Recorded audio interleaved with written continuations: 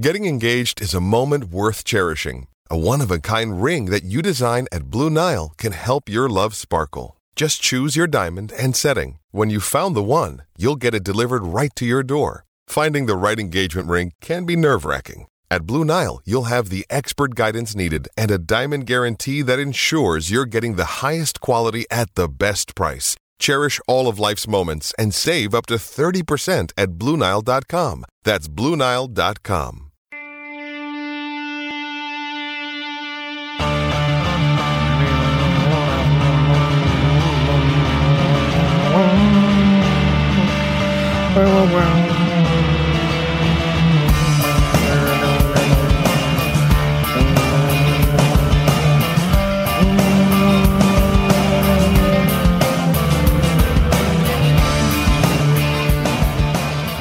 Good evening, Forumtologists. Welcome along to the show. It's a Monday evening. That will be long remembered as the day after the day that indeed Liverpool went to Old Trafford and won 5-0. It's also the day that we found out that a hiker that was lost for 24 hours ignored the calls from rescuers because he didn't recognise the number. Because you have hiker rescuers' numbers in your pocket. And it's also a day when we get to talk about many different things and lots of good things. It's also the week leading up to Halloween. It's very strange. When in Ireland we have a bank holiday in October, the last Monday of October. I don't know what the story is there. Do you know Halloween was invented in Ireland? Yep. Yeah. The Dia del Muerte is what they invented in Mexico. Anyway, it's just ghost walking past behind you. No, that's my private life. I don't talk about it. Anyhow, where was I?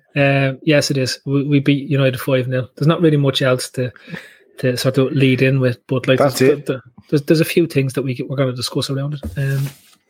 I think it's a victory for everyone that supports Liverpool Football Club. It's also been a victory for those who don't support Liverpool Football Club but use Liverpool Football Club to talk about things on podcasts. And it's also a massive victory for everyone who loves and hates everyone by equal measure. Because, I don't know, it just seems to be a strange world. But ultimately, I think, for me, I'm still a wee bit in shock. And I know we'll get onto it later, right? But I'm still a wee bit in shock. Because it's funny. Sometimes you expect these things to happen. And then when they do, it's still even more shocking that they actually happened as opposed to thinking why they should happen. Because football really follows the line of logic. And what happened was following the line of logic. But right at the top, Andy, I want to open with your topic. And your topic revolves around squad depth because this allows us to discuss everything that was great about the win yesterday. And allows us to discuss, in general, where this club is at this moment in time, despite the doom and the gloom that was around the team in August, because we didn't sign insert random player that was never, ever being signed except for some fucking lunatics and yahoos on Twitter made names up and people want to believe them over the fact that all the journalists for the best part of 2 months were saying our business was done. So, Andy, squad depth, does this... Yeah. This, given what we just did, does this not just highlight how strong this squad actually is? Yeah, I was looking there. We are strongly linked with Rafinha, weren't we, in the summer? And he's injured now, so like that wouldn't have been much use, would it? Did you see the tackle though? Yeah, but look, no. The point is, players that you're linked to, players that come in, still get injured as well. There was a meltdown before that game, as usual, about the team selection or who wasn't available. We haven't a hope anymore. Blah blah blah. Such and such a start. That should be the end of that now, forever. But how I am applying that logic to reasonable people who don't moan about it anyway. It's normally the lunatics. But there you go. Like 25 players Liverpool have used this season. You know what I mean? And we're just at the end of October. 25 players. And of all them 25 players, they've all played a very important role. You know, everything about that Klopp team is about people, you know, everyone from the players on the pitch to kit men to canteen ladies to everybody. They're all involved. Yet, time and again, you have people complaining before there's a ball kicked. And what did they do? They went out there and they, as you said, logic was is rarely applied in football, but there it was yesterday. I don't think I had the balls to predict a 5-0 win. I was shitting myself all morning, all week. We talked about the fear of playing United last Monday night, but I mean, everything that happened yesterday should have really been expected, but you couldn't put yourself to think like that. So no matter who Klopp picked, they were going to go out and do the business, and it was unbelievable. I can't get over, it doesn't get much better. The list of different things, the face on Ollie, the Ronaldo goal being disallowed, the away fans and the chants and the Ollie's at the wheel, and it was just so good. Their fans getting off at 20 minutes before the game finished. It was just absolutely perfection. And Solskjaer is still in the job because they called it a win-win. Well, Liverpool won and Ollie's still at the wheel, for the foreseeable. There was a tweet went out. Where's the win-win, eh? Yeah, I mean, there was a tweet went out by the club this morning, and I was waiting for it, refreshing my phone just to see that they get thrown a bit of support. But he's going to be in charge for at least another 3 games, so let's enjoy them. And the more about it, but bring it back to the topic, Ray, in terms of the squad depth. Like, there has been a question over how deep the midfield squad piece is at the moment, given the amount of players that we have missing. And we're missing Fabinho, missing Thiago again. Right? And the question through the summer was, should we have signed someone to replace Wijnaldum? With the emergence of Curtis Jones and that midfield that played yesterday, I think it's a bit bonkers, to be totally honest with you. Like, and I'll say, look, I've been one of the biggest criticisers of Naby Keita on here, and I still think, and Shane, to echo your point that you text yesterday, I still think he has a mad game yesterday. Right? I think it's a mad game. Like, to me, Keita has accepted the good bits that's about him, and Klopp has accepted the bad bits about him, and is trying to build a midfield to cater for his bad bits. If you get me right, so. By having Henderson and Milner in there, he knows that he's got 2 cart horses, and people take cart horses being a derogatory term, right? But he's got 2 cart horses around him because it allows Keita to do all the mad stuff, right? But what he's given us on the ball when he goes to play in the space between, I hate to use the Rafaism, but to play between the lines, between the midfield and the forward line, it's just something a bit different. And it's like the 2 boys would work all day for you. The great lads, if they were on a building site now, they'd lash up, they'd sort out the housing problem in Ireland. They'd have all the houses built inside 3 weeks. Like, it's just, but for you, Ray, is this, because it doesn't, you wouldn't have thought that this is a really, really deep squad, but it's just surprising. It surprised me how well everyone is able to step in and just cover for whoever's missing. Is Ray stuck? Yeah, I mean, it is. Yeah, I am a bit worried about my connection here, but no, I mean, look, it is a deep squad, but the mad thing is, we're now seeing a lot of injuries in midfield. Obviously last season we had all these injuries at centre back, and we ended up in a crazy situation where we were playing, players who you would never have imagined would be our starting sort of centre backs, and you'll never see them again as our starting centre backs in all likelihood. The same seems to like we're getting hit a little bit with this injury curse now, and we feel like we were literally down yesterday to having Oxlade-Chamberlain, Hendo, and Curtis Jones by the end of that game. Now, we were 5-0 up and we were knocking the ball around and we were taking the piss. That was all fine and dandy. We really do need to start getting some of these other players back. We do need to, for the Fabinho thing, we need him back sooner rather than later. We need Thiago back sooner rather than later. Hopefully the Keita injury isn't a bad one.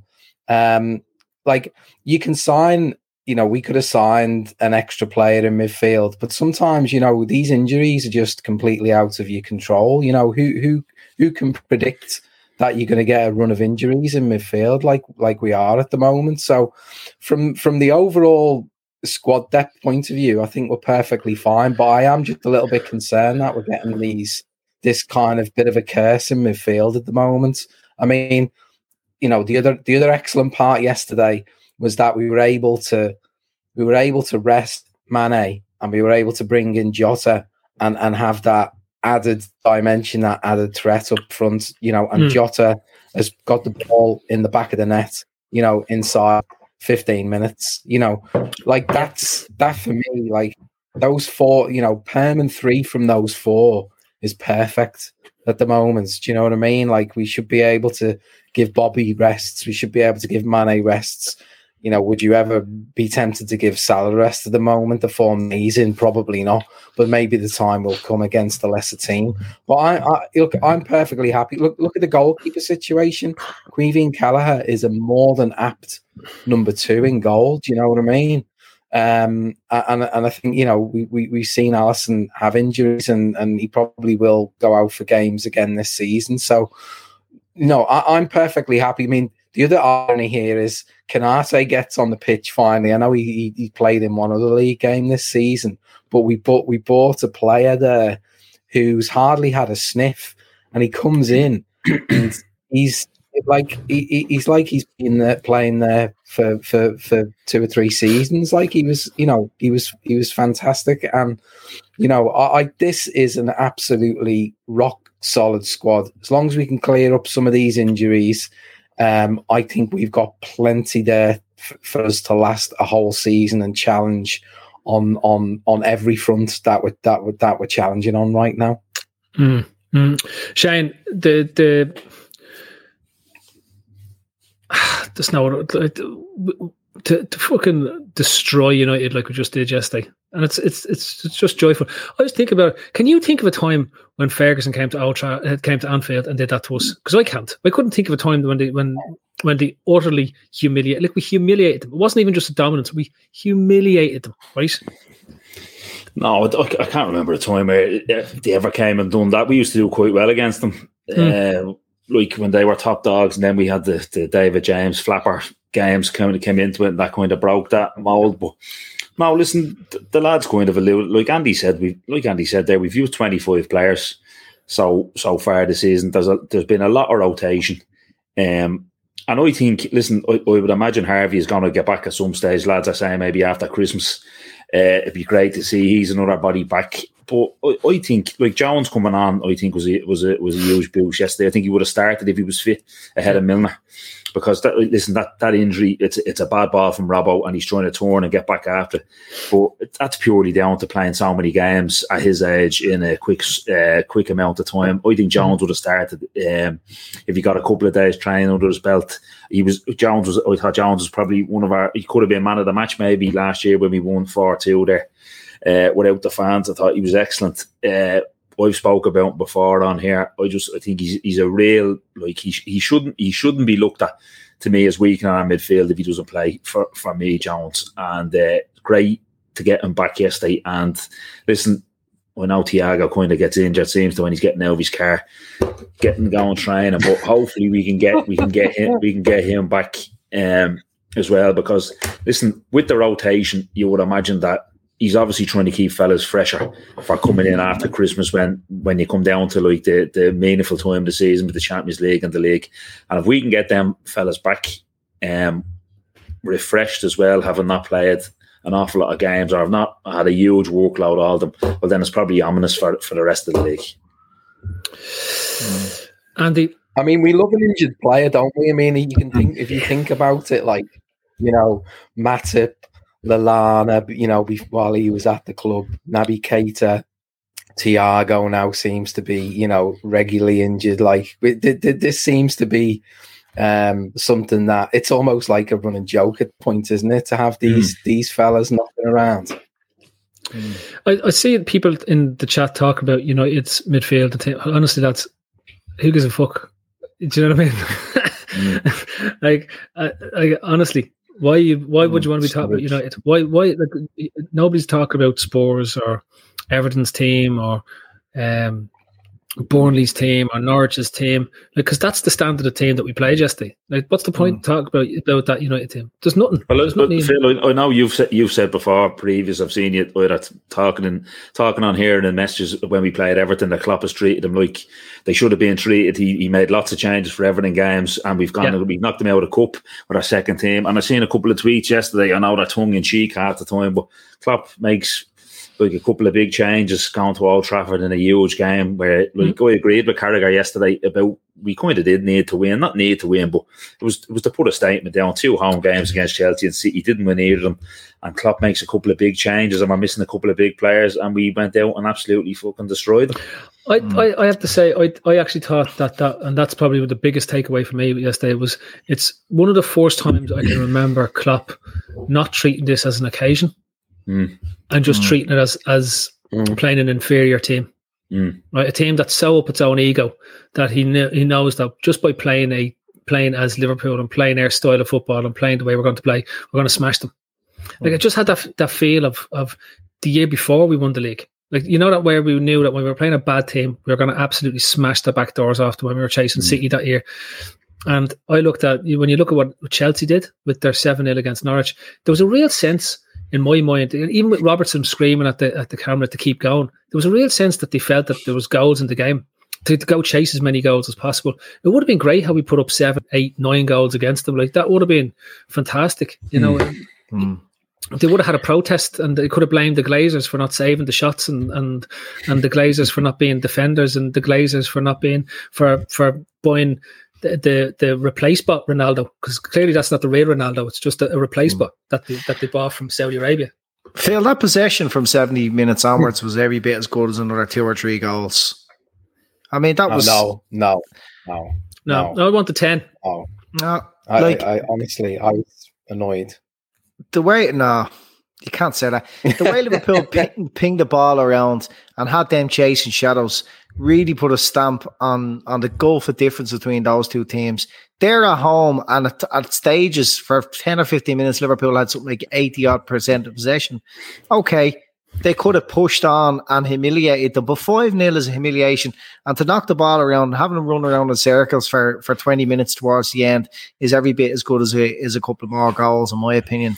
There was someone in the comments here, not too long ago, probably about 3 or 4 weeks ago, remind us that United were only 2 points behind us and we weren't to be getting carried away. Well, they're 7 points behind Liverpool now. And come the end of the season, they're going to be 27 points behind Liverpool. You know, this team deserves belief. It deserves so much belief. And what they did yesterday, Klopp's wife in the crowd, like he certainly put on a show for there yesterday, because Liverpool came out of the blocks really well. There was definitely a bit more intent as we left ourselves way more exposed at the back than we have previously at Old Trafford. Like, Trent got up high in the pitch straight away, and Robbo as well in the past. We sat in tight and kind of invited them on. But they had a couple of early chances, from us losing the ball in midfield and then coming straight in on top of us. So Klopp went for it, yesterday, and I think that was recognising that they were a wounded animal midweek there against Atalanta. Was a Scholes said in the punditry that try that against Liverpool at the weekend or against Man City, and let's see what happens. And he was dead fucking right. Now, all that media stuff gets in people's heads, and they think that it might be a bit better than they are, and they believe in these things like turning around, being a couple of goals down. They've done that a few times this season. But anyone who just ignores all that noise can see how vulnerable they are and how easy you can get at them. And Klopp knew it. Klopp knew it well. Their team are disgraced. They don't do anything as a unit. Look, we could have beat them 8-0. We could have beat them 10-0, but we beat them 5-0 and made absolute shit of them, popping the ball around and their players chasing shadows. They're a disgrace. I tend to agree with you, Andy, on the kind of the pattern. Listen, I would have taken a couple of extra goals, but passing the ball around, it's kind of death by 1,000 cuts for them. Like they were down to 10, they couldn't get their foot in the ball. But the thing that kind of jumped out yesterday was I kind of read a bit about the other couple of hammerings they've taken over the last few years. Like that Spurs game last year, 6-1, they had a man sent off. You can kind of mitigate for that, even though it's obviously shocking to lose 6 goals, even down to 10. But the City game a few years ago, that City went there and won 6-1. That was 3-1 going into injury time. City scored 3 goals in injury time. We put 4 past them in the first 45 minutes when the game is really in the melting pot, where it's there to be won, where you're trying to get a foothold in the game and build to get that winning performance, and we absolutely fucking destroyed them. Like it's over half time. It's done, and that's the most, like, we humiliated them. There was nothing for them. If that was one of them, like when you were younger or in your schoolboy days, the manager gives the fucking referee a nod, go and play 5 minutes in the second half here, mate, and blow it up. That's fucking we've had enough.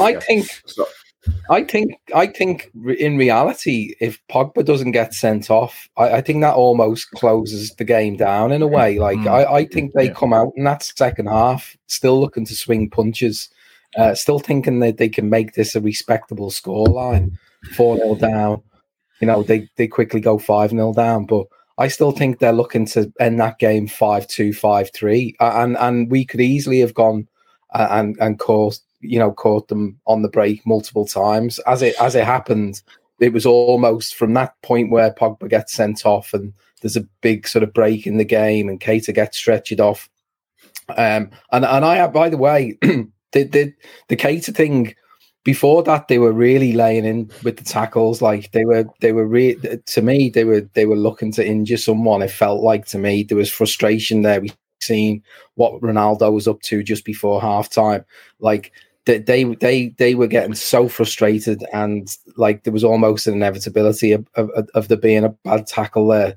But if Pogba doesn't get sent off, I actually do think we continue to pick them off and we score 6, 7, maybe 8.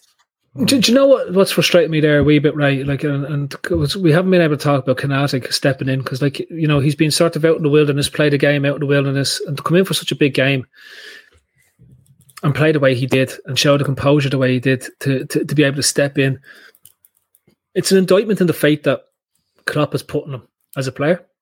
It shows the future is actually really, really good given the age of Konaté, assuming that he doesn't have any major injury problems. You wonder how you get past our 2 centre-backs when they're both fully up to speed, when you have Van Dijk and you have Konaté here. You probably think to yourself, where does Gomez ever get back into this team? Gomez is becoming this season's Nat Phillips, and I mean that in the nicest possible way, because the way Matip is and the way Konaté is being and the way Van Dijk is being, that unless one of them goes down with an injury, and you're probably thinking Matip is likely, like, then you need 2 of them to go down. And it's really tough on Gomez because he's fought back from a long-term injury. But it also facilitates Trent and Robbo to do what they do best, because the team aren't worried about being stretched, because the 2 boys are so good at being able to cover space and cover the fullbacks and cover quick counters that it's just amazing to see how this team has progressed under Klopp to have an identity in the way we play, a true identity in the way we play. The players come in and can play the exact same as somebody else, if not better. And even to the midfielders, like Henderson has taken absolute belters from fucking arseholes. I'm just going to say that, right? Like, there's no point in holding back. There's a crowd on podcasts and Discord and the whole lot that have spent their life abusing this fella, who's been nothing but the best captain that this club has ever had, right? Ever. There isn't a captain that comes close to him. And I'll tell you why. Because a fella to break the jinx, the course that existed for the best part of 30-odd years to win the league. A fella who's gone and won a Champions League, who supposedly can only pass sideways or go backwards or can't move and can't run, right? To be able to nail down the position he's nailed down. And then to basically wipe his arse, right? Take the shitty toilet paper and rub it all over their faces with that pass Salah for the goal. It's just... It, like, literally, if you're basically the biggest complaint is that he's a crap passer and he only goes from side to side. I'd argue that I haven't even seen Gerrard play as good a ball. And I'm being straight, because when you look at it from that front-on angle where you see him slice across it to get the spin for it to fade out, and like that's meant very, very similar to the Sturridge ball against Fulham a few years ago, Phil. They're both nearly identical. It's unbelievable. Outrageous. Outrageous. Right? It was an outrageous pass. It's outrageous. And you can see he means, and you can see like it's designed to slow down. That whole thing, that's like a snooker player playing spin on a ball to get it back to exactly where it was. For it to go in, it's just staggering. And to think that he can only go sideways and can't run anymore, like, you know, it's that's even more staggering. It's mad, isn't it? I mean, like, you're mentioning about like the people who've sort of criticised Henderson for all these years, even after he lifts a European Cup and a Premier League, and in that season he's named, you know, player of the season. That you know, these people have just doubled down on their opinions, and you know, okay, he can have he can have an odd bad game or a couple of bad games, but like, you know, his quality and his class and what he just, you know, the fact that what he brings to this squad as the captain, you know, Klopp puts a lot of trust in what he delivers as a captain. Whether he's on this is the other thing, whether he doesn't even, he's not even a, I know we've got a lot of injuries now, but he's not even a guaranteed nailed on starter really. But he doesn't complain. He's never, you know, he never shows any kind of negative emotions towards that. He just gets, you know, if he's sub and he gets on after 60 minutes, then he'll just get on and he'll impact the game as best he can. I mean, he's just he's a role model, and that's why he is who he is. It's amazing. Like, I can even see in the chats people triggered by the fact that I said that it may have been a better pass than anything Gerrard played, and straight away, and Gerrard hit 20 a season. Gerrard just did. It is quite possible that somebody's played a better pass than Steven Gerrard for Liverpool Football Club. I'd argue, what was that goal I've seen recently where Ronnie Whelan played an absolute humdinger from a corner in one of the cup finals from years ago, playing for Liverpool? Or was it for against Spurs? The one that the one where it literally goes. It's outrageous. Like, Jan Molby, if you wanted to see incredible passes, get out a VHS recorder, stick on Jan Molby, and look at some of the ridiculous passes he made, particularly the '86 FA Cup final.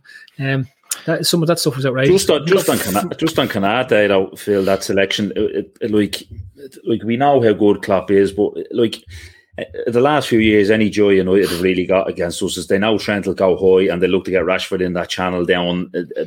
He scored a couple of goals on Trent's debut. And I actually like Rashford. I think he's a very good player. But he was obviously worried about that Klopp. He was going to go United because, as you have alluded earlier, they're not very good, but they can hurt you. So he knows Trent is going to play high. Matip is now slouch, but Konate is an absolute flyer and so quick over the ground. So he says, right, I'll put him in there. And if the ball goes over the top if the ball is played over the top, he'll be able to deal with Rashford. And it worked like a dream, to be fair. We've seen, I know, Phil, you hate international football. I'm not a fan myself, but Ireland played the kind of Man United role against Portugal a couple of weeks ago, and they just kept putting the ball in over the rifle's head, and Pepe couldn't deal with it, and we should have got something out of that game. And we are absolutely dog shit, Ireland, compared to Portugal. No idea what you're talking about. That's like saying, that's like saying Maynooth Town were playing Bangor last night, and you saw the lads sticking the ball in over 35. Over 35. Look, it walked a dream having Konate in there just as that safety net, because Matip is no slouch, but Konate is a fucking flyer. Oh, listen, I think it's great, Andy. For looking at Konate is the centre back that a lot of people thought Mamadou Sakho was, isn't he?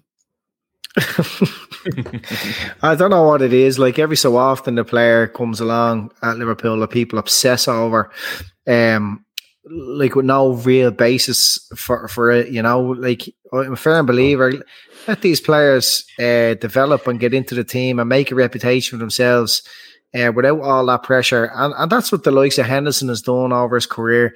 Always seems to be batting away the doubters, and time and again, like, also everything is being thrown at him about his tactical awareness, that he can't pick a pass.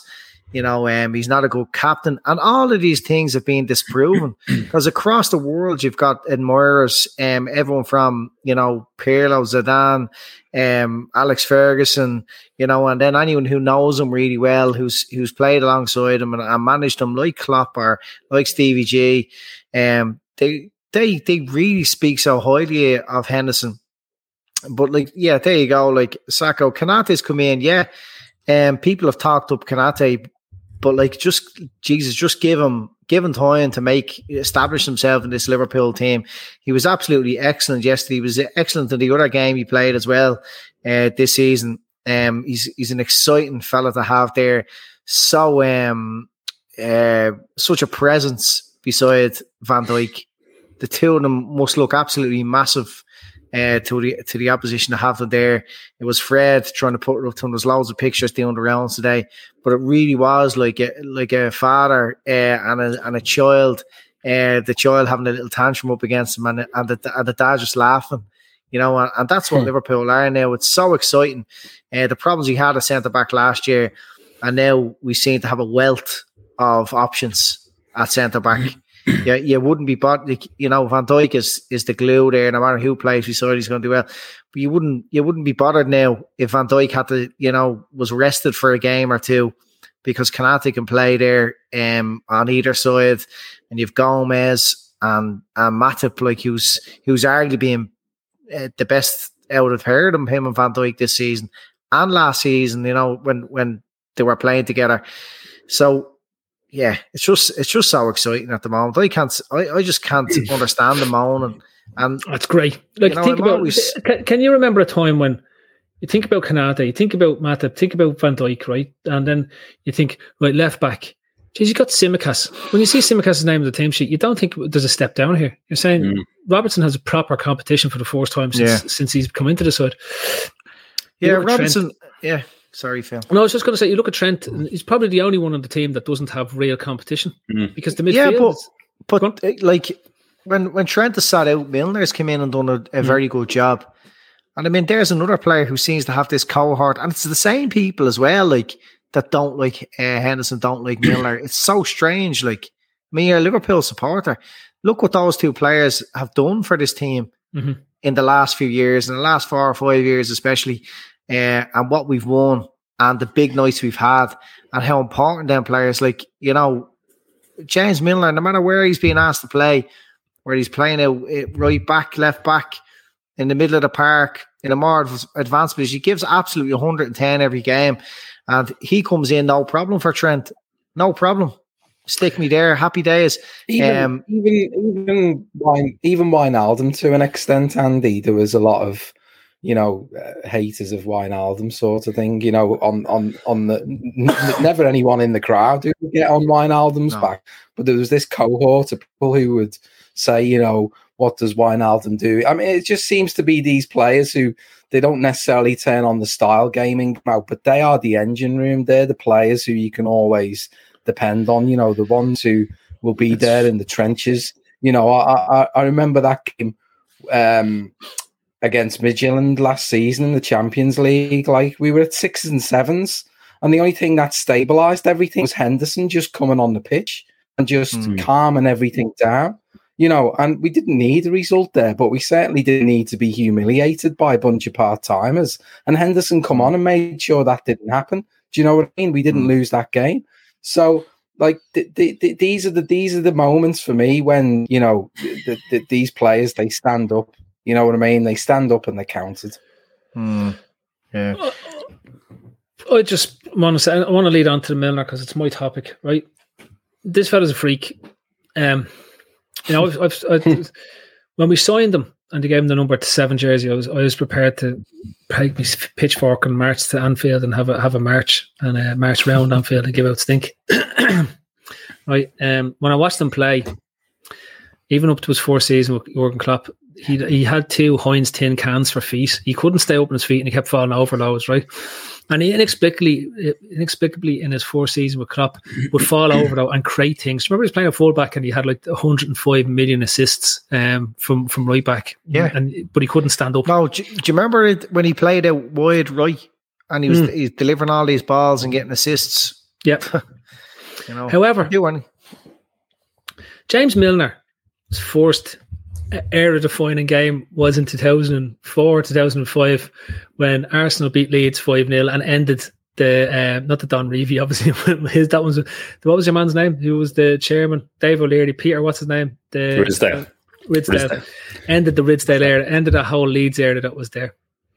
Then in 2012 or 2013, he's part of the Manchester City team that thumps United 6-1 and completely ends the Fergie era, right? And look, here we are, 2021. Think about that for a second. 2021. Is he still the youngest Premier League scorer? No, I don't think it's the Rooney take that. I thought he scored when he was 16 or something. Didn't he for Leeds? Something ridiculous. And he had a moustache. People forget about the moustache he had when he made his debut for Leeds as well. It's outrageous, right? But this fella is 106 years of age, right? He played in the last game that we won by 5 goals in Old Trafford in 1895. Right? But even looking at it, right, I still look at him. When you see his name on the team sheet, going, today's going to be the day he cracks. But he doesn't. He's like, I don't know. It's just stunning. He's about the same age as me. Obviously, doesn't have as many kids as me, but look, he's about the same age as me, and it's incredible.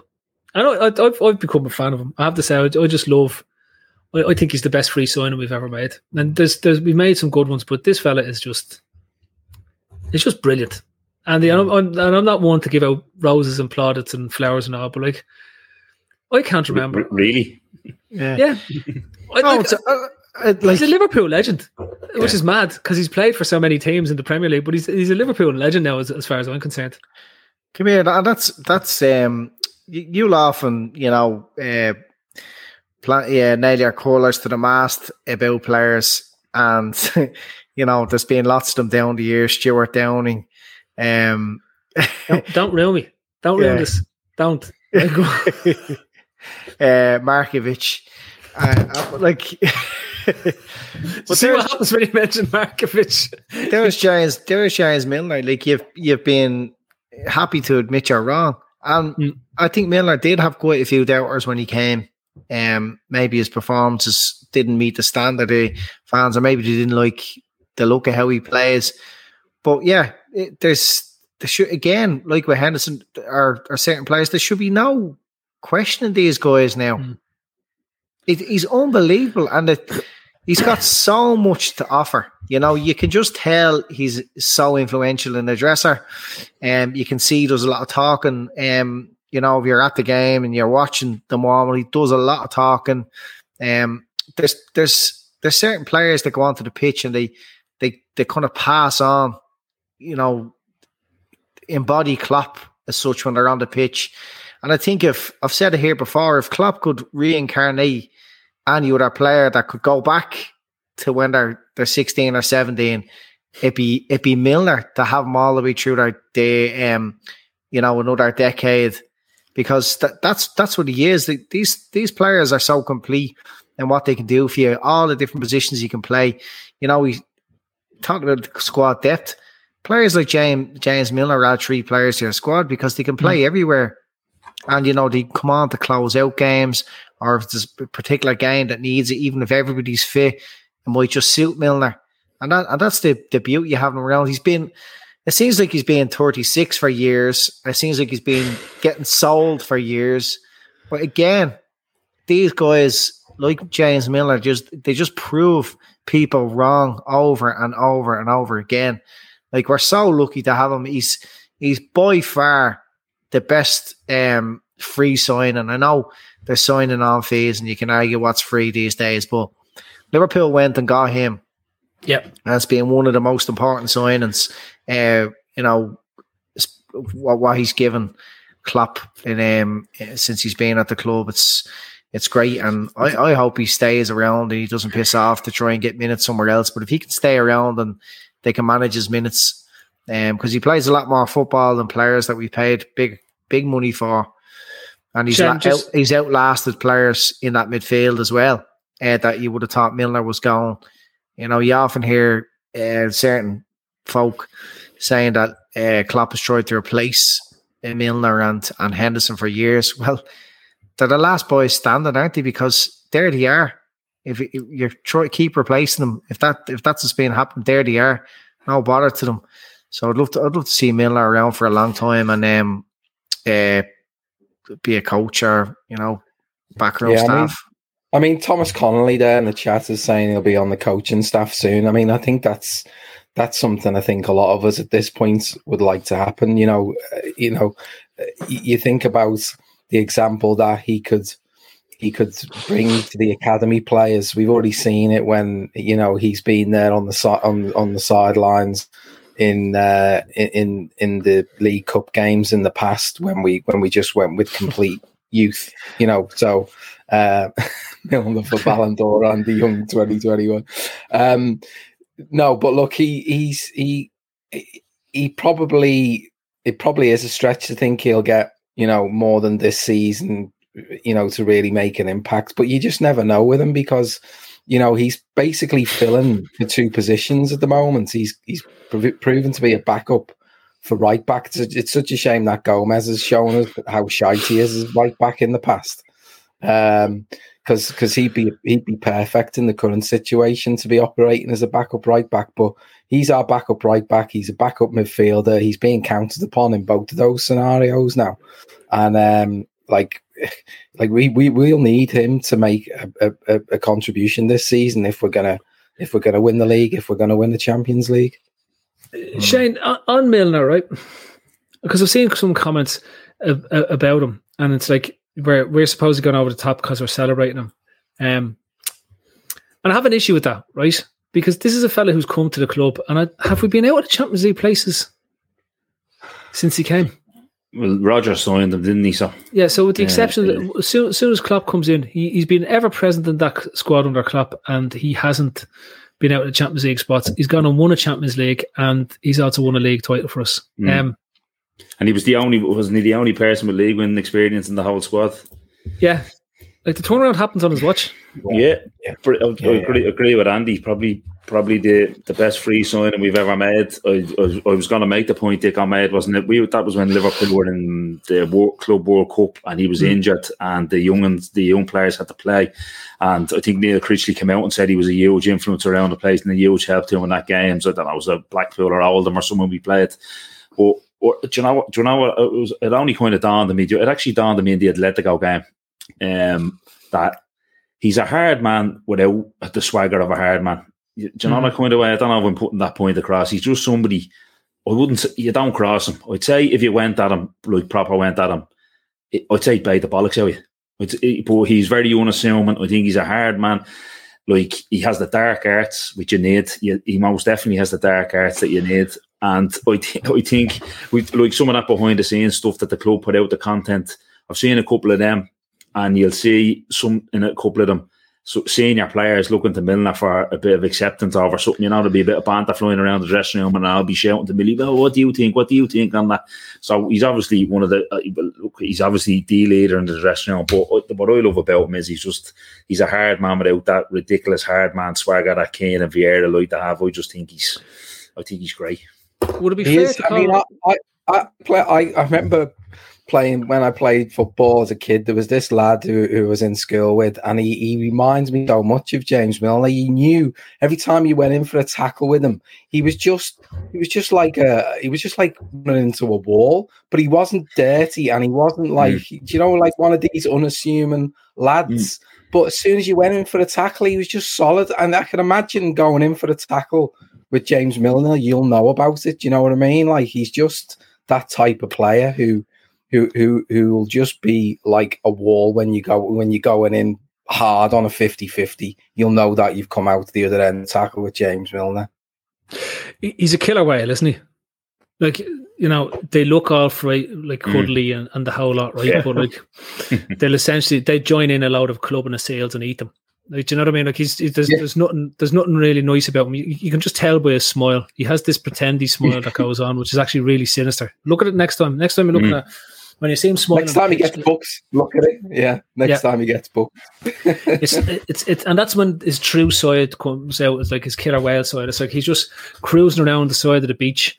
There's like a little sail. I'm just going to go in for a little swim, and the next minute he just eats him. And that's basically what James Milner is, and he refuses to play a match without getting a yellow card as well. When I saw that he got a yellow card, it was made my day, because the first thing, James Milner just comes on and just basically just kills somebody, gets a yellow card, and is happy to play the rest. Yeah, Free Millie. It's the follow up to Free Willy, but Free Millie is. Yeah. So next time, remember that James Milner is indeed a killer whale. And talking about killer whales and things of the sea and massive creatures like a blue whale, biggest land mammal there is, the biggest footballer in the world right now, Shane, is Mohamed Salah, but he just doesn't do things on the football pitch that's amazing, like hat-tricks in Old Trafford and laughing at that Ronaldo having a little tantrum. I'm still not convinced that's really Ronaldo. I think Ronaldo is I think that's an Amanda Stavely version of Ronaldo, right? I don't think it's. I think it's that statue they got. It's not him. It's that statue they have just running around, or one of a motorized waxwork, because look, it doesn't move around that much at all, and just tries to kick people in the bum, and then gets upset because he's getting pushed all over the shop by little fellas. But Shane, Mohamed Salah, you wanted to talk about him, and I was hoping that we just wax lyrical about it. It was another amazing performance and ridiculousness in his touch. And then I could give out a bit of the fact that David De Gea is more stuck to his line than a Sabutio goalkeeper ever was. And whatever happened to David De Gea, he was replaced by it as well, and he's another Amanda Stavely job. But you wanted to have a different angle on Salah. So yeah, look, you three can go around waxing lyrical and I'll join in about that performance. But I just said, listen, I haven't listened to the boys last night yet. I listened to it in the morning. I'm sure there was a lot of waxing lyrical about Salah, but I just decided kind of with like that Saudi takeovers coming in, a lot of human rights stuff and LGBT and women's rights, and just kind of Salah's work that he's kind of done off the pitch in recent years. Like he's been like he was on Toy Mag. He was obviously on the biggest lamb there is.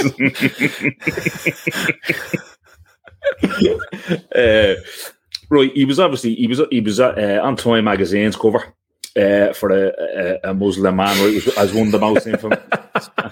David James. I'll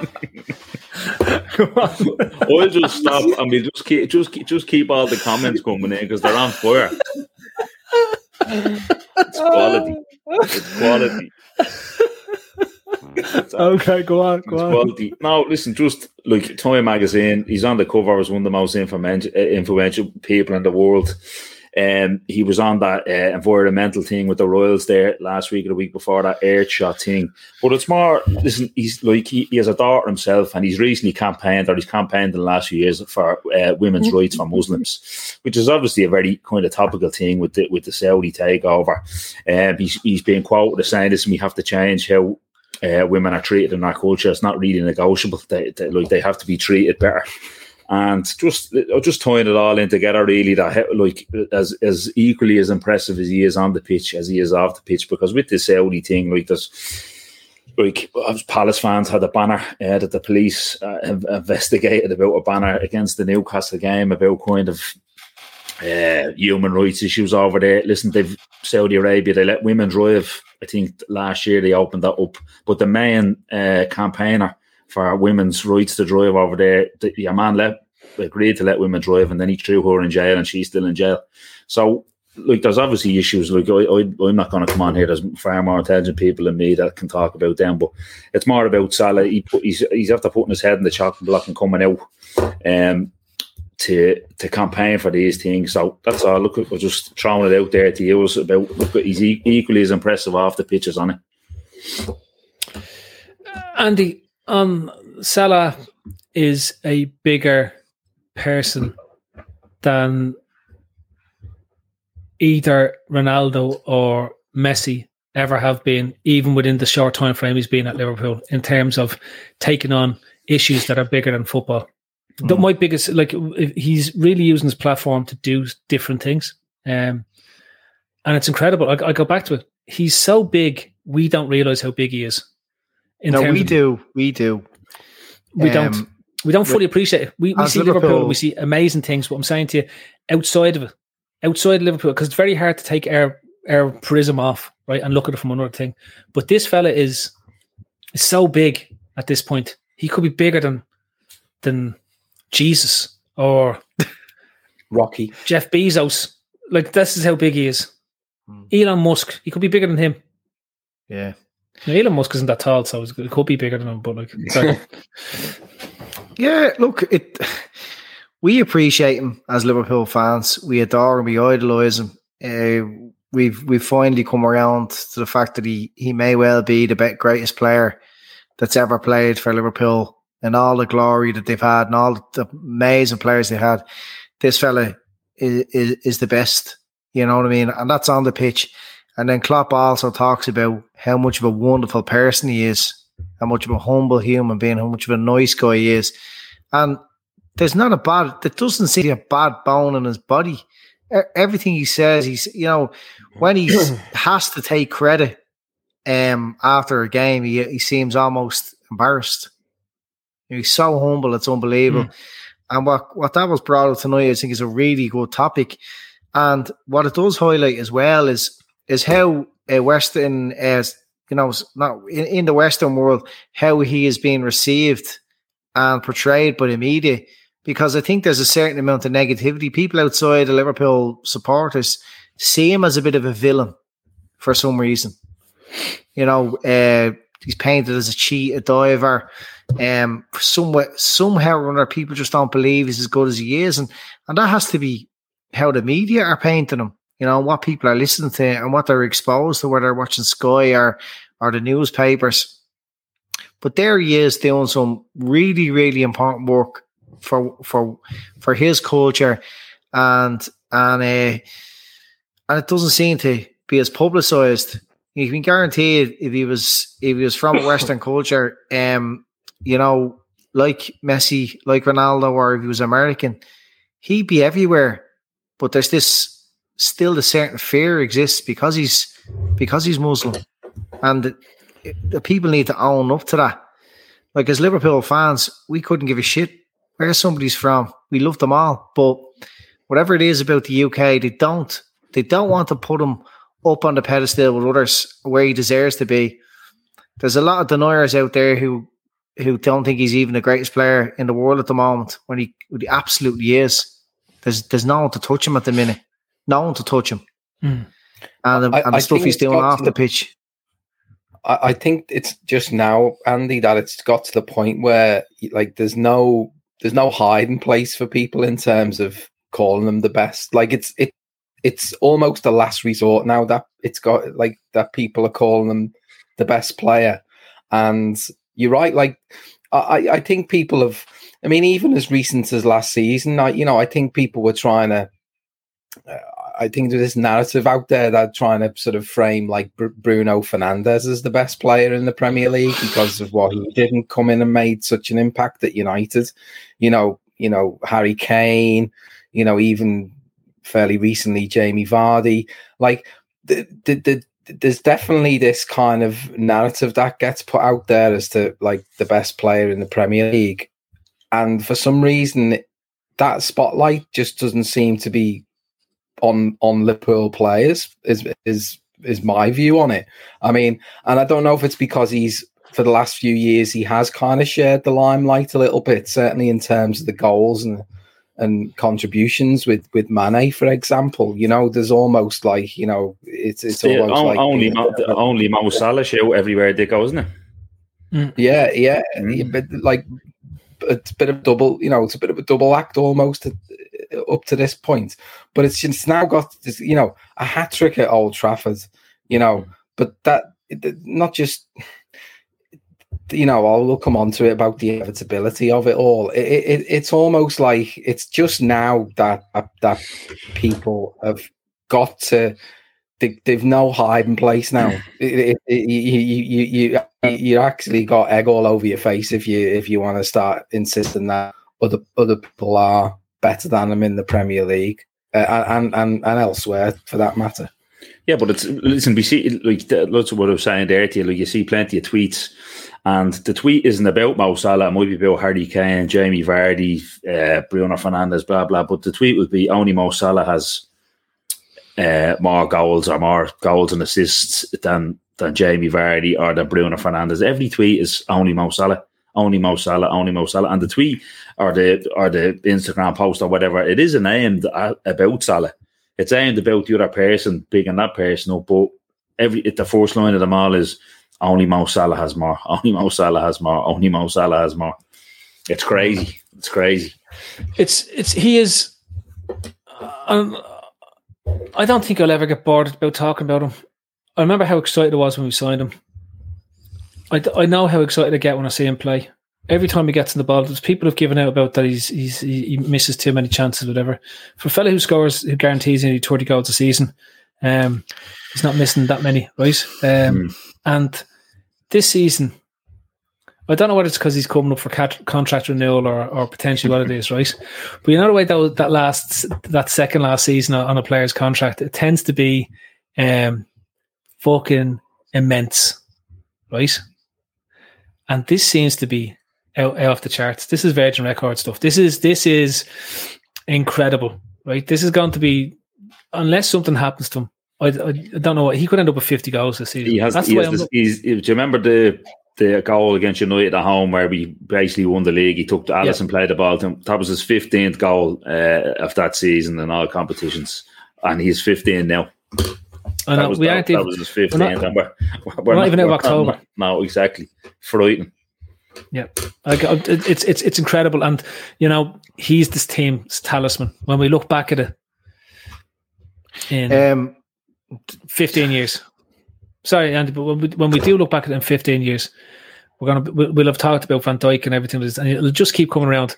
And then do you remember Salah? Do you remember Salah did this? Do you remember Salah did this? Do you remember he did this? Do you remember that goal he scored? Do you remember that touch he made? Do you remember the big smile on his head? Do you remember he had a hairy chest and then he didn't have a hairy chest? Do you remember like one day he turned up and he had a beard, and the next day he didn't, and then he was doing that Pepsi ad, and then he does the one, that Pepsi ad is ridiculous as well, where he does it in one take, and I was doing to keep you up, and he turns and he hits it on the volley and he knocks the ball off the tire. Everything is just and then he does all the other stuff. But he's 29, Phil. He's at the peak of his powers. We are so fortunate to have him when he's playing the best football of his career, you know, and let's just hope that it ends up propelling us to at least one more league, because whether he stays or goes, we absolutely have to take advantage of the fact that we've got the best player in the world right now, because it'd be an absolute kind of travesty almost if we don't win anything else off the back of not just have a Mo, but obviously the cast around him sort of thing. Like we have to win another league with the best player in the world in your side, because otherwise it's just all these nice memories, as brutal as that might sound. Like that's all it's going to be. And we've had plenty of nice memories with lots of players down the years who've been not quite the best in the world because there's been better around them at the time, but they've been bloody good at the time, you know, that we've had them, and we've not won league titles as a result. We need to win a league title off the back of Mo Salah playing the best football of his career. Phil,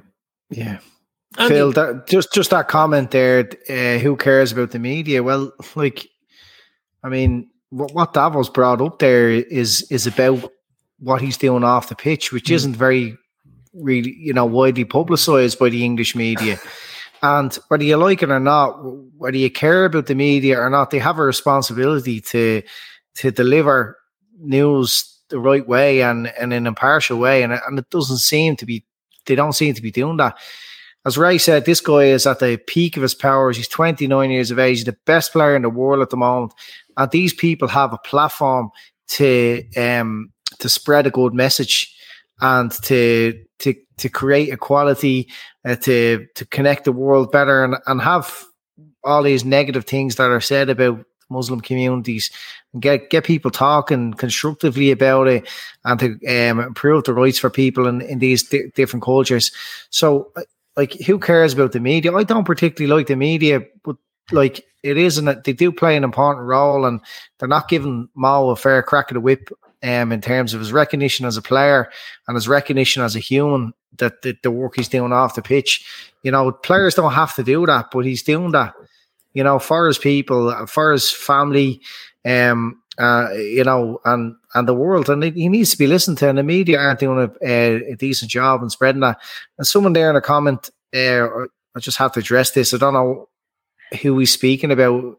I hope it's not us. And I don't see any negativity about Islam in the comments either. So, yeah, do fuck off. Yeah.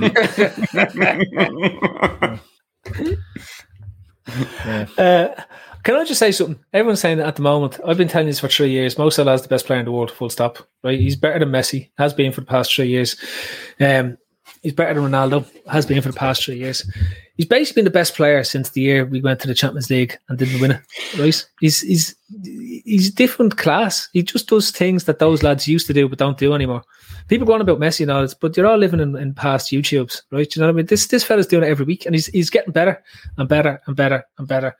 And when it comes to the contract, if he wants £1 million a week. Sorry, Phil, cut across you. I was going to say, you were saying all the way back to that Champions League final. I mean, Ramos knew full well what he was dealing with and took him out. He was that determined to take him out because he knew the impact all the way back then that Mo Salah was potentially going to have on that game. So, you know, this is how long he's been operating at an absolute elite level. Fella is on a different planet to other footballers at the moment, and you can see he's doing the touches and all the things that Messi was praised so highly for, and it's just natural to him. In the same way, it was just natural to Messi. A fella is different level to everything else when you see the number of touches he's able to take from the 18-yard line to the 6-yard line, right? And the ball just stays glued to his foot as he takes them, right?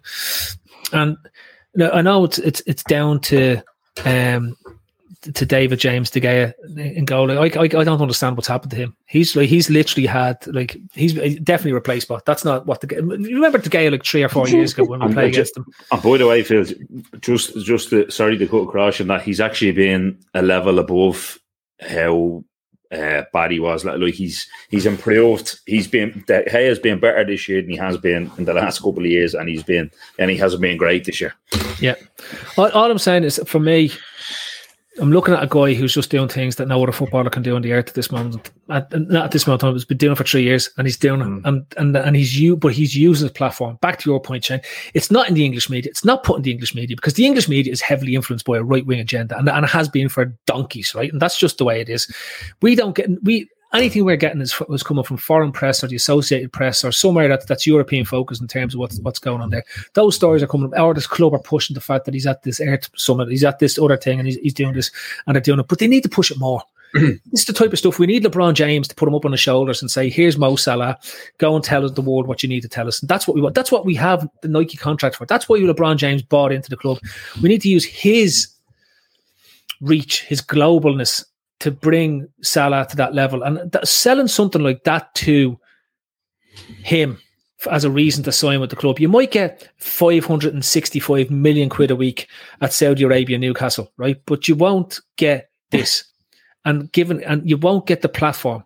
Nobody cares about Newcastle. Honestly, nobody cares about it. Nobody cares about City. Outside of, unless you're playing them or they're in the Champions League, nobody pays attention to them. Like, there's absolutely no coverage. They're nothing side. Right, but a bit like I'm a Bears fan. Everyone knows I'm an NFL. But like these brands, these global clubs, these clubs that have existed for at least 40 to 50 years and have been at the center of these great moments in European football and world football. That's there in front of you. That gives you a platform that no other player has.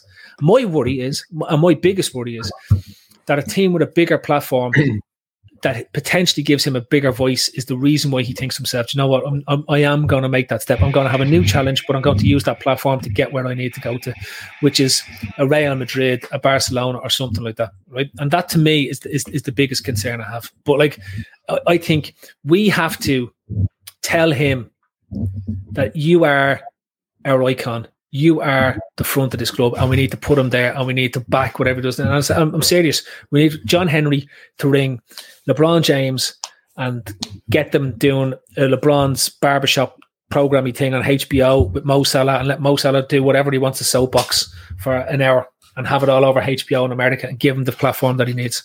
Honestly, that's if you're watching, John, because I know you do tune in, and we were talking about it when we were on the Oscar. Please get on to LeBron there. Give him a shout. I have his number if you want it, and we can get it sorted out. Ask LeBron to pay a few bob towards his wage that it's going to cost, because unless we stump up the dough, he's out. He's gone. We're getting the dough. Don't worry about it. So I told you we're getting bought up with the mafia. It's the way we're fighting back. Right? We just need to keep it quiet. Oh, we have a last topic. What was the last topic that we're going to talk about? I could have had a smart segue and I've completely forgot about it. I went off topic on a rant. But Dickos. The inevitability. Yes.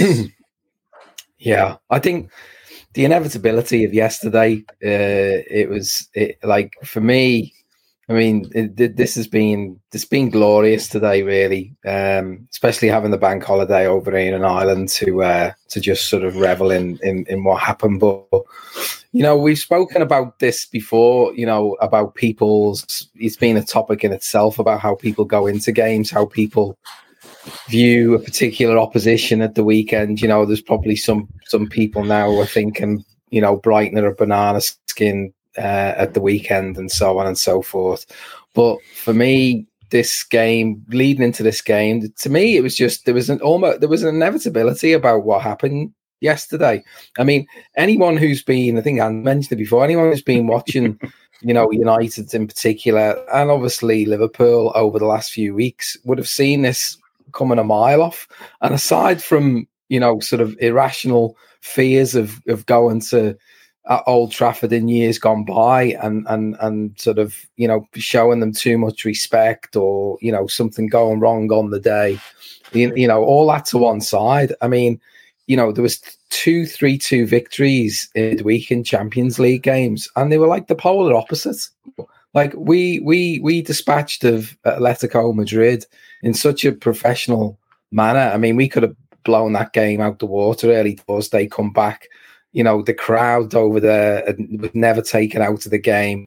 We had Simeone, on the conductor on the sidelines. We put up with all of that. We still come out there with a 3-2. United, on the other hand, were absolutely garbage against Atalanta.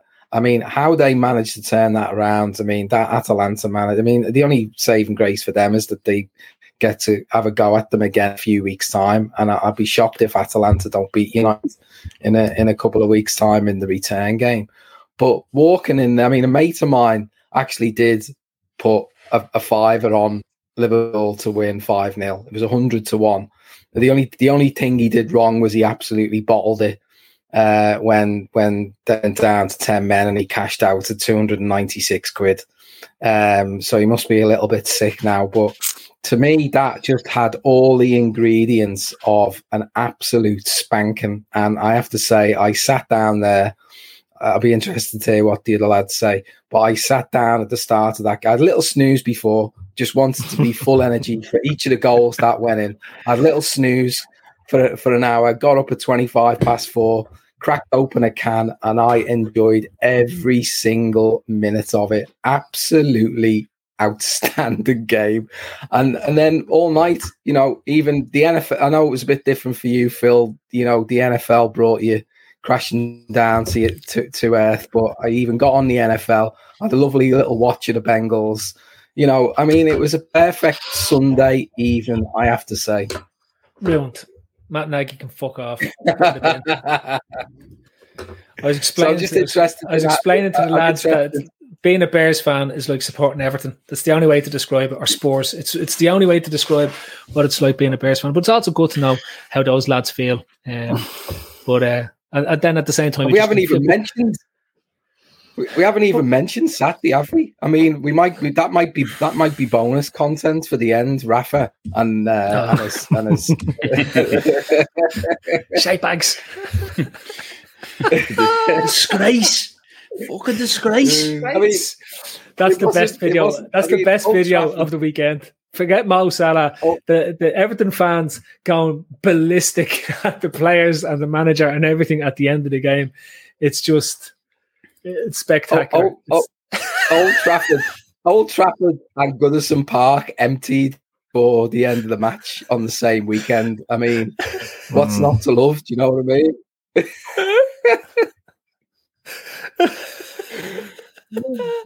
It's just phenomenal. It's phenomenal. It's phenomenal. It's like the Rafa thing is probably going as well as you can expect. He's winning just enough games to keep him in the job, right?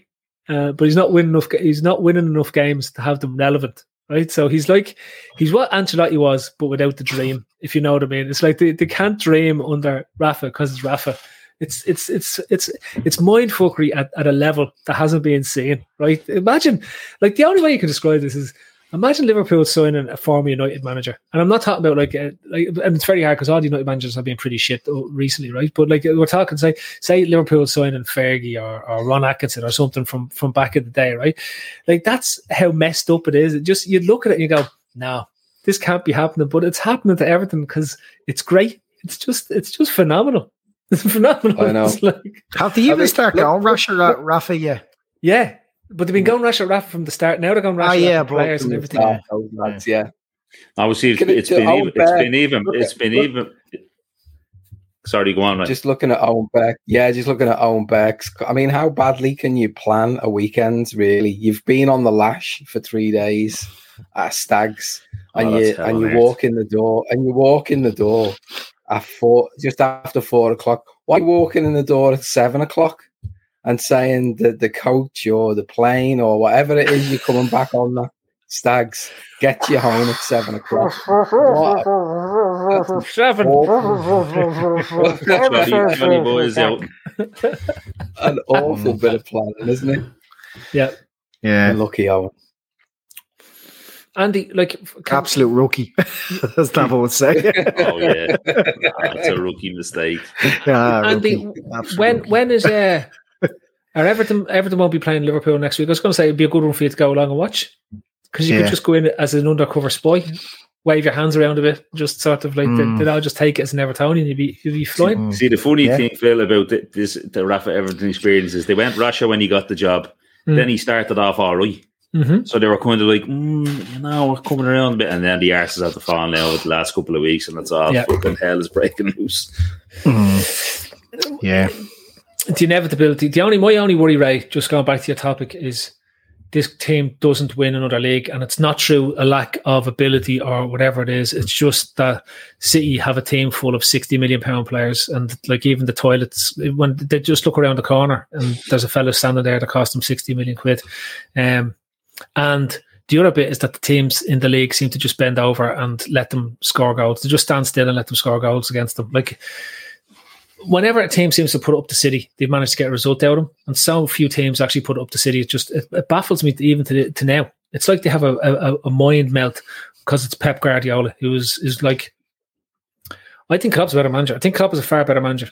I think he's achieved a lot more, even though he hasn't won as many trophies. But to do what he's done on the budget that he's done is far more impressive than anything Pep Guardiola has managed in his whole career.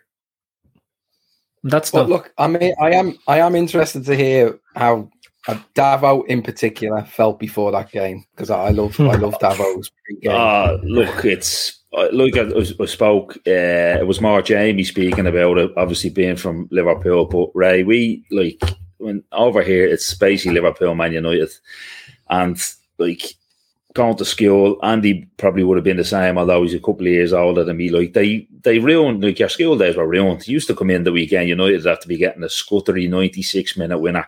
Liverpool might have dropped some points. Then we went through 99, obviously, as well in 99. We won the look down at the injury time in the FA Cup at Old Trafford and lose 2-1. And just, like, basically, school years ruined. Right, so for that, and it's just always been a, like... we went through a phase there, kind of the foul years, where we did quite well at Old Trafford. We took some draws and stuff like that when they were really good, but always a really worrying place to go. And yesterday it was more worrying because we're a far better side, and I just didn't want them to go and fucking scutter a result. So my pots had evacuated the building early doors on Sunday. I was fit to get behind the couch, even at 3-0. When the fourth went in, I was all right. I knew we were home. But even at 3, I was like, these get one. I'm up the walls again. But I'd probably go and say, apart from winning like the big trophies, it was one of my favourite days following Liverpool. It was like to go there and do that to them, humiliate them. He's probably going to lose his job on the back of it. If you're reading off Twitter, he's probably going to lose his job. But for lose his job anyway, Davo. whether it was us or someone else. Exactly. I'm like Sean, he said, fuck them. You can't look. There's no point worrying about other clubs, but for the fans to be there in the away end singing Ollie's at the wheel and stuff like that, you're humiliating the whole bones of the club, the fans, the players, the board, the management. You're really getting fucking under the skin and down into them, and I loved every fucking minute of it, and I love seeing the videos. And I could breathe a 4-0 right on half time.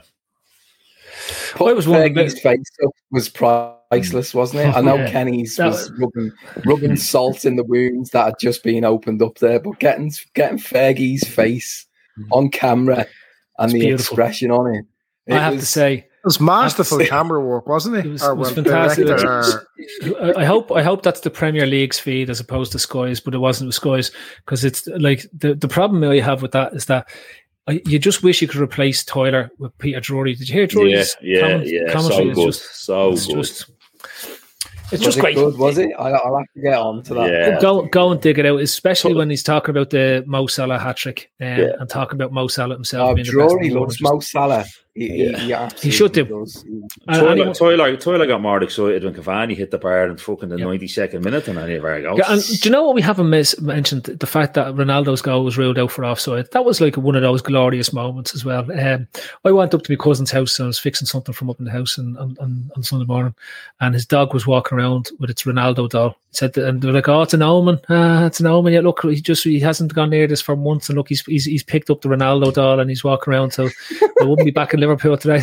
I was like, "Nah, that's just Van Dijk with Ronaldo in his mouth." He's walking around going, "That job in my pocket." There you go.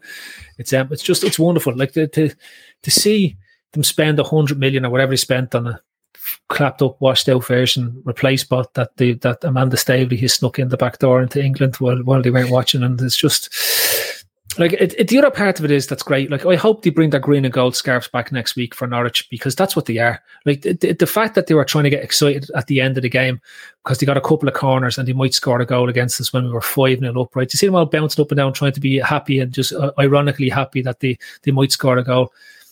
That's what Norwich do. And they should adopt the Norwich colours and just stick with it, because that's what they are now, is another Norwich, right? They're not relevant. They're a nothing side. When you've taken that level of beating off us in your own backyard, you're a nothing side. You're not even a rival. I'm never going to consider this game as a rivalry anymore. I have to say that it's over now. That's just, it's put the full stop at the end of it. That's it. Remember when Liverpool United used to be rivals? It's gone. It must be hard for you United fans. We're going around sort of trying to go because that's the way they talk. And it's like, and I can't wait to see them tomorrow. Ronaldo's back and he's going to win the league. Yeah, he is. Yeah. It's a replacement. But yeah, that's Ole. I mean, if Ole does survive this by some minor miracle, I mean, he's got Spurs coming up, and he's got the next home game is against Man City. I mean, what are they going to do? Chelsea. Yeah, and Chelsea on the horizon, isn't it? Yeah. They've got Watford after City and then Chelsea. Watford will be a full cry by then, by based on what we see in the weekend. Watford. I don't see him surviving. But listen, I don't like if it'd be good with those games coming up with City coming up. Maybe if they had a new manager in, that bit of bounce, take some points off City. I don't think we need to worry about United anymore. No. It's going to take a long time before any manager's going to put order to that. They've bought with such little planning for quite a few years now, and it's going to take a bit of an overhaul before they be good again. And who are they going to get? I mean, I watched that game with 2 United fans yesterday, 2 Liverpool fans, and like they're kind of saying, and you know what, I can put myself back in their shoes, how it felt. Like they're saying they'll take Steve Bruce now. Like, oh God! Like, and that when you're sometimes like that,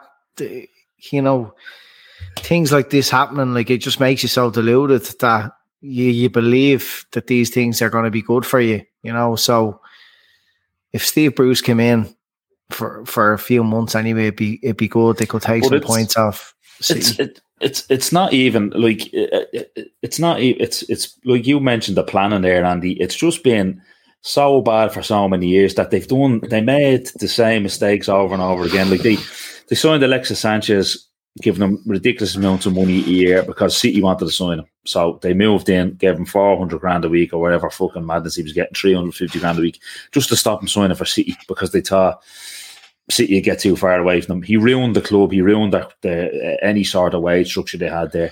And then Ronaldo becomes available this summer. Looks like he's going to City, and they do the very same thing again.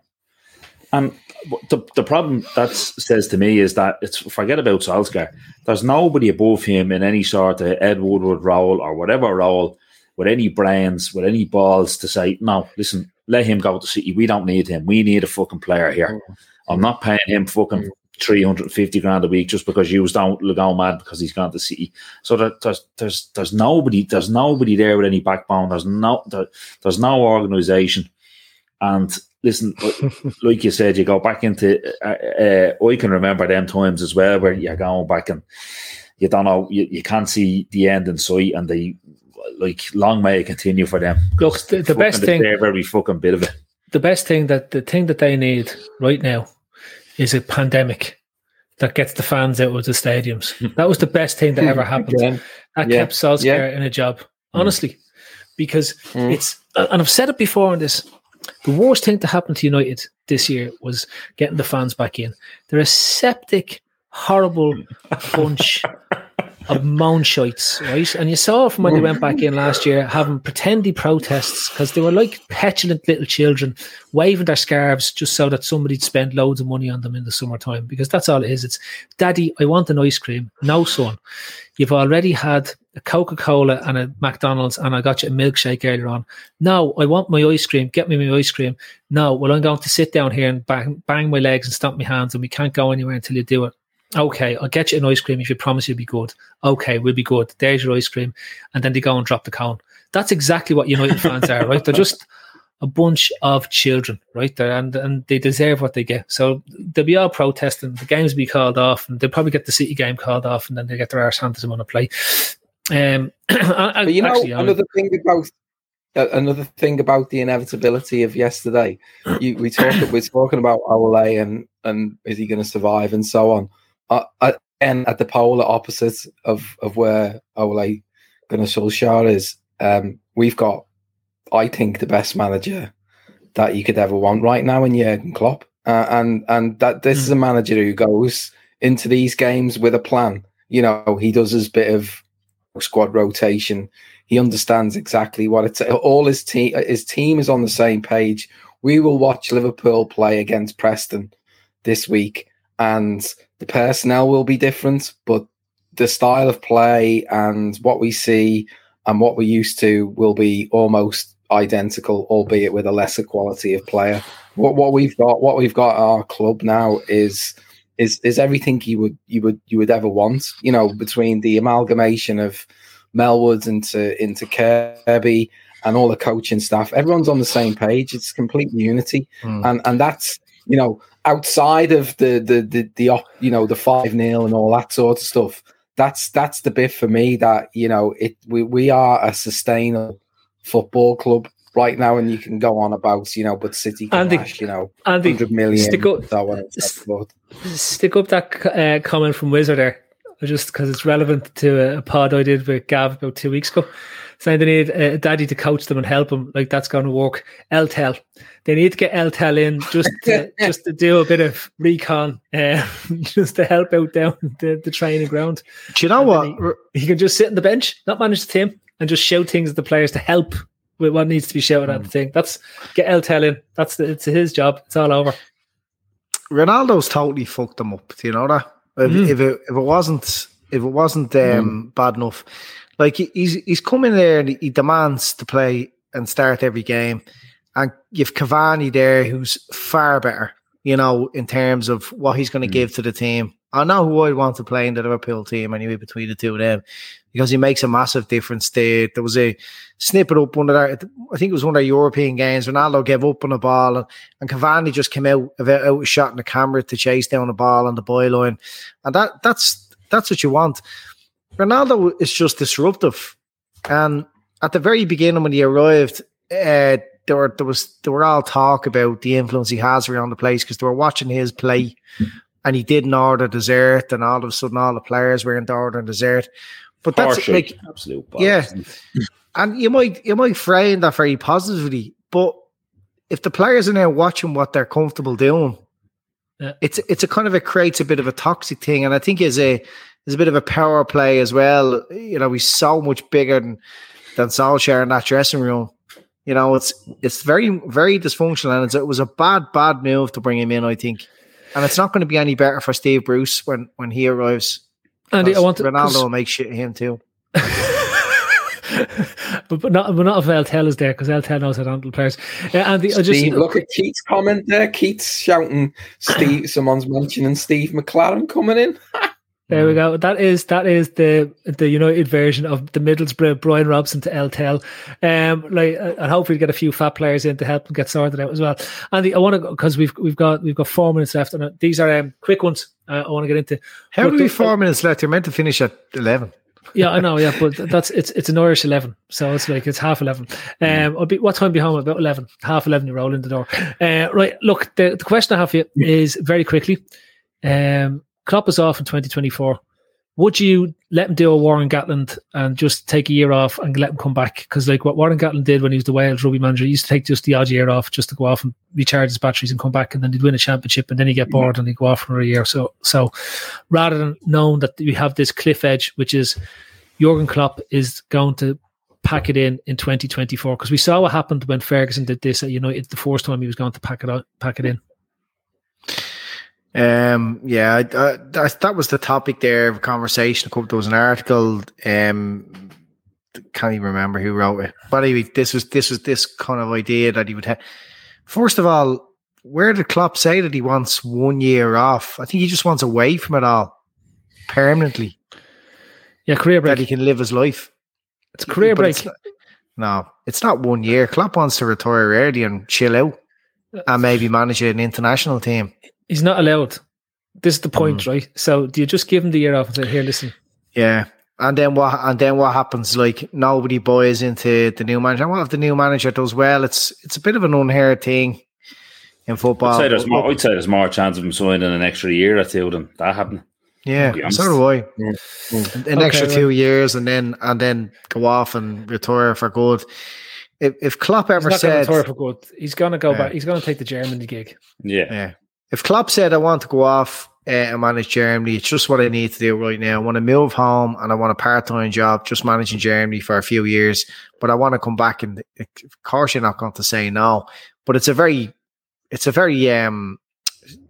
tricky scenario in the middle. Like, who buys the players, who sells the players, who, I can't see that working out. It's a bit of a fantasy thing. It's, we're desperate to have more years of Klopp, no matter what the conditions are. So whatever Klopp wants. Right. Andy's being a fucking spoiled sport. Would you let him have a career break and tell him, look, you can have a year off, come back and manage us, or else? Because remember, the Mafia is going to be on the club at this stage.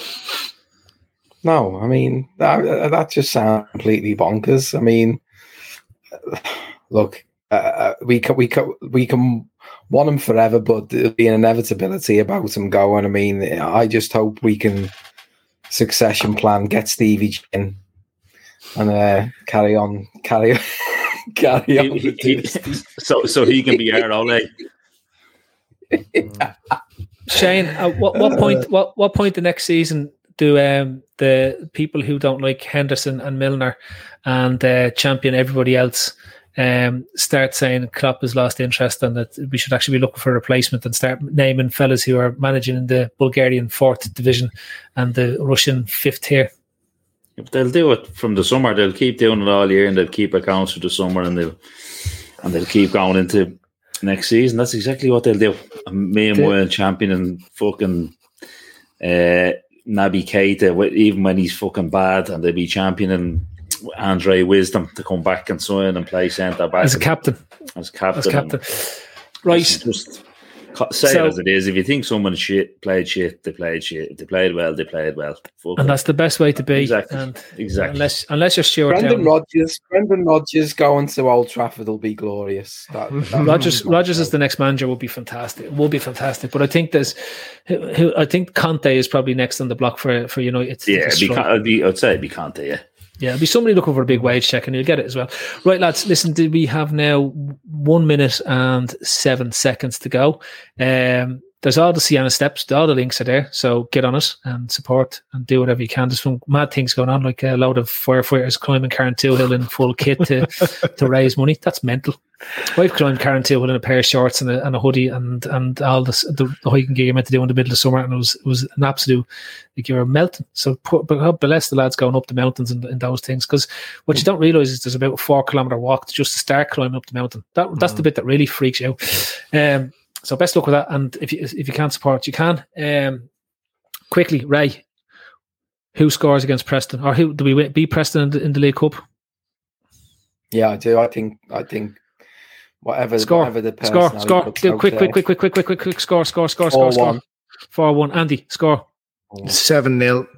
Shane. 3-0. Excellent stuff. Emma Kavanagh, you also won quote of the night, which are David De Gea is Spanish for David James. That quote wasn't beaten by anybody else on the whole thing. This is the forum. I've been your host. That's Andy. That's Shane. That's Ray. Good night. God bless. Sports Social Podcast Network.